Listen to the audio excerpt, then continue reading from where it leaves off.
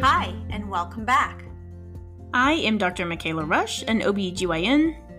And I am Dr. Ann Sharkey, a podiatrist. We are friends, both female and surgeons. We like to educate and have fun. We are so glad that you have tuned in to From Tits to Toes. Let's get started. All right, next episode today. But before we get started, what'd you do this weekend, or did you do anything fun? Well, I had a lot of fun, but I didn't actually do a whole lot, which is a bit of a treat, actually. So Christmas was on Friday, and I think this morning I woke up, today is Sunday, and I realized I haven't left my house since Thursday, and that's amazing. So I had a great time. I hung out with my husband and my daughter, and we had our little COVID Christmas at home. But we watched the new Disney Pixar movie Soul, which was really super cute. We did too. We watched that with you. Yeah. It was great. It was just like a lot of eating, a lot of relaxing, and a lot of deconstructing of cardboard boxes. Yes. How about Lots you? of the tissue paper in the trash. We did great. We had our Christmas here at home, and I think the kids stayed in their pajamas pretty much all day long. We got them robes, and they were just fascinated. Ooh. And they were very excited about robes, which I think is hilarious, but they were very excited about them, which I like. And It's very Godfather-esque. Everyone walking around in their robes. It's so cute to have little kids in robes. But no, it was fun. I would have stayed in my pajamas all day long, but one of my kiddos got a bike, so we watched him ride around outside, and so I did have to go outside, and I didn't want to be outside in pajamas all day long. So I did put clothes on for Christmas, and we hung out, and then we went to our ranch over the weekend where we keep our bees. So we did check on the bees this weekend. So yeah, not too bad. So what are bees doing this time of year? Are they just kind of low key activity? Are they doing anything in particular in the winter? Yeah, no, they kind of hunker down in the winter. It depends on the location. So here in Texas, it can be pretty cold, or it may be warmer. Like today, this afternoon, it actually got up into the low 70s, so it was kind of nice. So the bees will actually come out when it's warmer. But normally when it's cold and wintry, they kind of huddle in and they make little warm balls where they keep themselves warm in the center of the hive.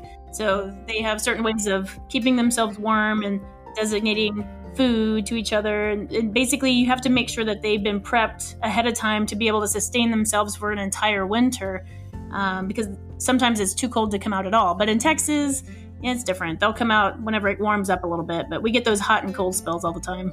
Yeah, that's really cool. All right.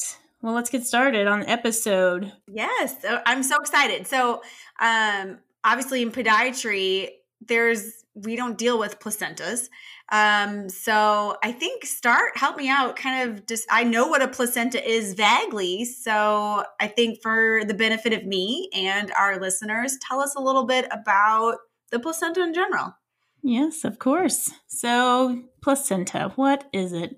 Well, it technically is an organ. So it's an organ that develops in the uterus during the pregnancy. So it provides the oxygen and nutrients to the growing baby while the baby's growing, and removes the waste products from the baby's blood. So it's their vital connection to mom. So it's where it gets oxygen, and it's where the waste products go, because they can't do that. So until they're born, everything goes to and from the placenta through the umbilical cord. It basically could be the lungs and the kidneys of the baby. It's pretty much everything until they're born, when everything starts to work on their own. Yeah. Okay. So, so the umbilical cord runs from the placenta to the baby into their belly button, their umbilicus. So the placenta can attach inside the uterus in different locations, but usually it's along the wall. It can be on the backside or the top or the front. Sometimes there's unusual locations where it could be down by the cervix. So if it's covering the cervix, it is called a placenta previa, and that's a problem because a baby can't deliver naturally that way. If it's covering it, it's basically blocking it. So they can't deliver through the placenta because they would hemorrhage, basically. They can't just go straight through it. So if someone has a placenta previa where it's blocking the cervix, they would need a C-section to deliver the baby. So it's an important organ for the baby and for, the mom as well. But it's, yeah. I have a question. So placenta previa, I think I've had a few friends who have had that, and to different varying degrees of severity, if I understood it correctly. Some of them maybe even had some versions of bed rest in the beginning. Is that, how does that determine based on what's more severe? And I know some of them moved, some of them kind of like got better, some never changed. Yeah. So it depends on the type of previa. So sometimes they're complete previas where the entire thing covers the cervix smack dab in the middle. And then sometimes they're more on the edge. So it can be a complete previa where it's just the edge of it covering it completely. But then usually over time will slowly move away from the cervix and then it'll be uncovered later. So those are the ones that we watch to see when they actually are away from the cervix enough so that they can deliver naturally. And we'll measure it and check it. But there's a complete and there's incomplete. There's marginal previas, and we measure them in centimeters, how far away the placenta is to the cervical opening. Yeah. Okay, cool. All right. So what happens? What happens to the placenta after you deliver? So after the baby's delivered, it usually will naturally deliver itself within seconds or even minutes. So sometimes up to 30 minutes, it'll come out later. But it just kind of depends on the circumstance. So in a vaginal delivery, it can be fairly quick or it can take a few minutes to deliver the placenta. And then once the placenta is delivered, the uterus will then contract down on itself to help stop itself from bleeding. Basically, it's a survival mechanism. So the placenta detaches, it expels, and then the uterus will kind of clamp and cramp down and to stop itself from bleeding. And it'll be a nice firm ball, basically. And then that placenta is then usually discarded or sometimes we send it to pathology to have them check it for certain issues. And then sometimes people will take it home. So it just depends on the circumstance. And we're going to talk a little bit about those patients who take it home. Yeah, the taking it home part is of particular interest. So the big question is, what can you do with your placenta after it's delivered? Well, the most common things I actually know of are either consuming it, where you either cook it or encapsulate it. And doing some of this research was interesting. There are so many recipes online for this, which I found weird and fascinating. But there was tacos and all kinds of things. But you can Google placental recipes if you want. Probably like a whole Pinterest section on that. Yeah, I'm sure there's a whole separate section for that. But the three things I usually know about are consuming it in some form or fashion, whether you cook it or encapsulate it, using it for art or making art out of it, or planting it. So I know a lot of patients will plant it under a tree or, something that's sentimental or significant to them. There's supposed to be a lot of nutrients in it, so it can help plants and trees grow. But yeah, so I did find another list. So I found a list of 15 things you can do with the placenta other than eat it. So some of these are kind of interesting. So, and this came from babygaga.com, which I've never heard of, but in my Googling time, I found this site to be kind of interesting. So I found this fascinating that this is actually, some of these are actually things. But number 15 is you can craft a teddy bear from it. Now, there's an actual picture, and maybe we can upload this one to Instagram as well. But I think we're going to need to. I need to see this picture. It's hard to envision this unless you see it, but they took a placenta and they dried it out. They cured it like you would leather, I guess. So they cut it in half and they rubbed it with sea salt and they cured the placenta and left it to dry. And then once it's done drying, they treated it with tannin and egg yolk, just like leather, basically. And then they made it soft and pliable, and then they shaped it into a bear and sewed it together into a bear, and voila, it says. They have their new first accessory. Oh my, okay. Yeah, I don't know. That's the first time I've ever heard of that or seen it. So I found that pretty interesting, and we will have to upload that one to Instagram. All I can think of is if you have a dog that's not going to go down well. No. Gross. That's so true. Oh my God. The dogs would totally sniff that out. I'd be gone in a heartbeat. Oh. All right. And then so the next one was create art prints. So this is what I usually knew about it. I knew people who would actually take the placenta and then use it and dip it into paint and put them onto canvas and actually make art from it. So I know a lot of people do actually save it for that and use it for that. So that one wasn't too surprising. One of the things on here said paint a onesie with placenta blood. So I guess you just use the blood from the placenta to actually paint the onesie. It's like finger painting. I don't know. I found that weird. Planting it, which is the other one I knew about. That one kind of helps.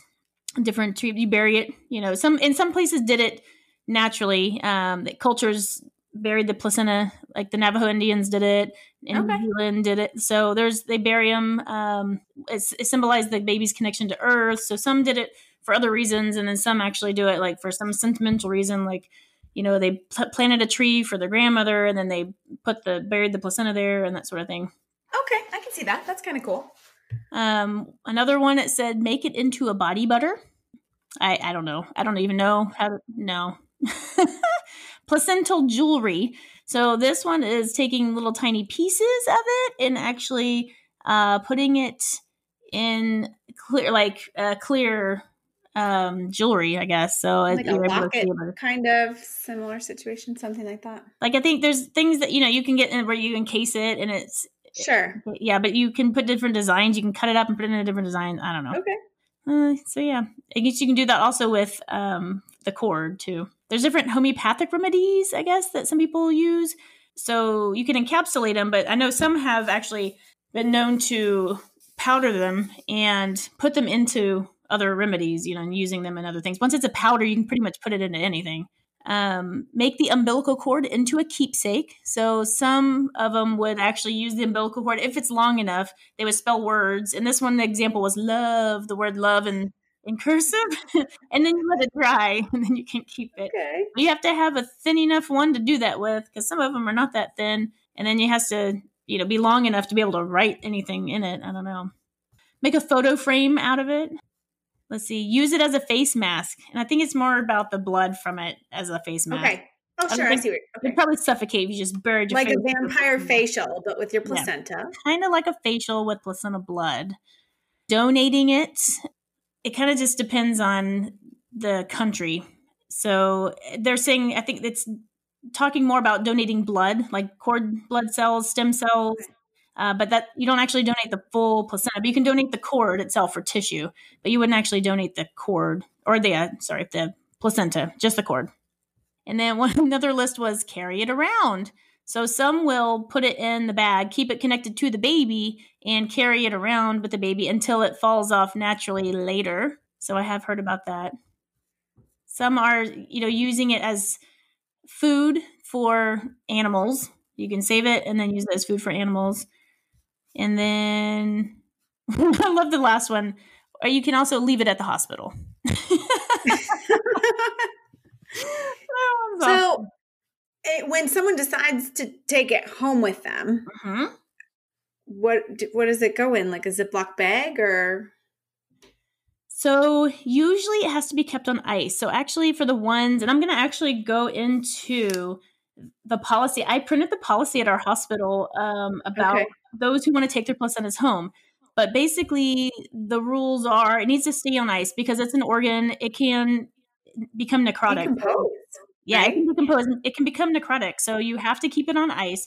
So usually if you're planning on saving your placenta to encapsulate it, which is the most common thing I know of, most of my patients will encapsulate it. And then I'm guessing you have to ship it off to somewhere where they encapsulate it for you and then ship it back, or do you encapsulate it yourself at home? Some do different things. So some do it at home. But usually here in Austin, there are services. They will come to your home and do it at your home. So it's your own placenta, everything's done. Yeah. So, but they'll usually come to your house and do it for you, but you have to take it home somehow. So usually you have to bring a cooler with ice. So you bring some sort of a cooler and then we'll put it in a biohazard bag or a bag of some kind. And then it has to be on ice. So usually there's either people bring ice packs or we have, the ice machines, on the floors. But they'll usually fill the cooler with ice, put it in the bag, and then take it home. And usually those people get on it right away because otherwise it can become necrotic. So you have to get on that right away. Sure. So they're prepared for that. Yeah. by the time Yeah, they you get there. you Okay. pre-plan it and you talk to them in advance so that they're prepared and they're ready and they know and that you know all the rules and what you need to do and how fast you need to get it to them. So you have to call them and then they will usually take care of it at your house. Usually boil it down or dry it out and then they encapsulate it and they do everything there. But they try to do, well, the ones I've talked to and the ones I know of here, they usually do at your house. Okay. I don't know if they've changed any of those Sure. rules with COVID and all of that, but And what are the top reasons why people would have encapsulated placenta? Like, what are the benefits to the mom for consuming that? so it's usually the most common reasons are either for energy, like to help with anemia, or Okay. depression. So to help with or prevent postpartum depression. There's other reasons in other cultures for it, but I'd say those are the most common two reasons that we see here. Sure. Is the depression and the anemia. However, there's not a lot of studies So I supporting. was just going to ask, it's not routine. So is there a lot of studies or it's all just sort of anecdotal evidence that people believe these things are? Some is anecdotal. The only studies are not very well done. There's no controls. So there's no randomized controlled studies saying it and proving it. So they just really don't have the controls on the other end saying, yeah, that actually makes a difference. So Okay. when they do their own studies and they check their blood count a couple months later and their blood count's a little higher, well, it naturally does rise after you deliver. You hemoconcentrate back up, which is a normal mechanism of delivery that you lose some blood, but then you hemoconcentrate back up. So you're not anemic anymore. So that naturally happens anyway. So the question is, did it happen already on its own or did it improve because of the encapsulated placentas? So that the verdict is still out there. They just don't have the actual studies out there proving it. But there's a lot of people who believe in it. And there's a lot of cultures Yeah. that believe in it for other reasons, spiritually and all of that. So, Okay. yeah. Interesting. Thanks for sharing.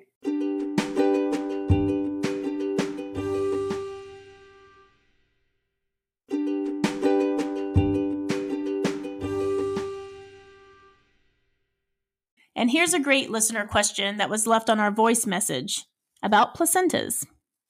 I'm kind of curious to know if you guys think eating your own placenta is a form of cannibalism. My name's Nadine Bukowski. Ooh, great question, Nadine. Is eating the placenta an act of cannibalism? Well, it's actually debatable. So, the actual definition of cannibalism is one species eating or consuming the tissue of the same species. So, technically, the placenta is a human organ, and humans eating a human placenta is technically, probably by definition, a form of cannibalism by some. But it is one of those debatable topics. So, I'd say you get some for and some against. But yeah, it is a debatable topic. So, good question. Thanks for your question, Nadine. For Texas, anyway, we have the Department of State Health Services information about taking home your placenta. So, this is the form that we have and we give to the patients at our facility. So, it talks about the bloodborne diseases and what you should know that diseases are spread through the blood that are known as bloodborne diseases, and the placenta contains blood. So, if the mother is infected, her placenta may be able to transmit that bloodborne disease to other people, such as HIV, hepatitis B, hepatitis C, any of those. And the placenta is exposed to other possibly infectious germs like the group B strep. The Texas law requires that mothers be tested for certain infectious disease, and by law, you will not be allowed to take your placenta home if you test results show that you have any of those diseases. So they will not allow you to take it home if you're known to have HIV or hepatitis B or hepatitis C or anything that could be in the placenta that could be passed along.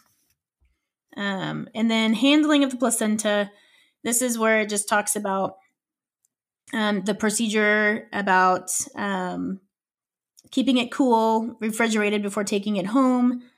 But it reduces but doesn't eliminate or kill the germs. But basically, you got to keep it cold until you get it home.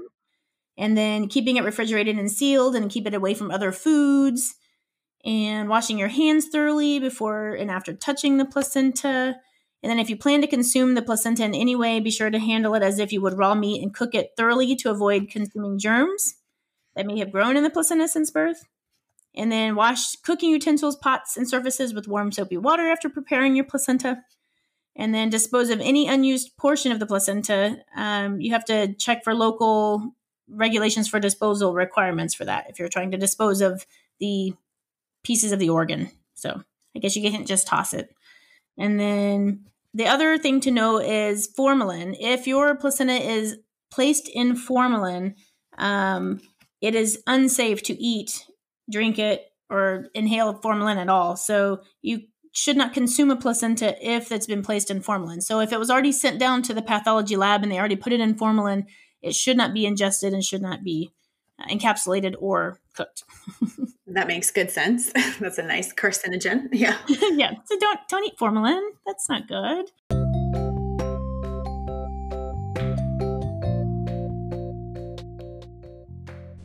We also have a listener story about a placenta that was sent in by voice message.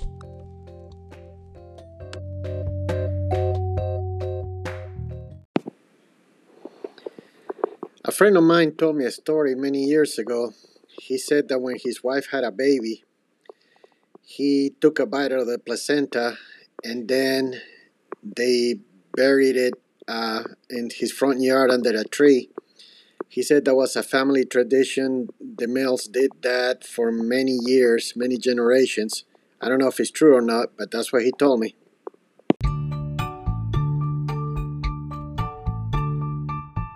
That's it for today. Thank you for tuning in. We have been loving all the feedback and questions we are receiving. Keep them coming. If you want to leave a voice message, just go to anchor.fm, find our podcast, and click on message. You may even hear your question on the show. Don't forget to click subscribe so you'll be the first to know every time we released a new episode. And we would be so grateful if you'd take the time to rate and review our podcast. Your rating and reviews helps to others to find our podcast. Most importantly, we want the show to cover topics you are interested in and would love for you to send in any questions that you have for us. We also encourage you to send any funny stories you may have about an experience at the doctor's office or with surgery. We love a good laugh. You can email us at titstotoespodcast@gmail.com or message us on Instagram at FromTitsToToes. And remember, keep your tits up and your toes down.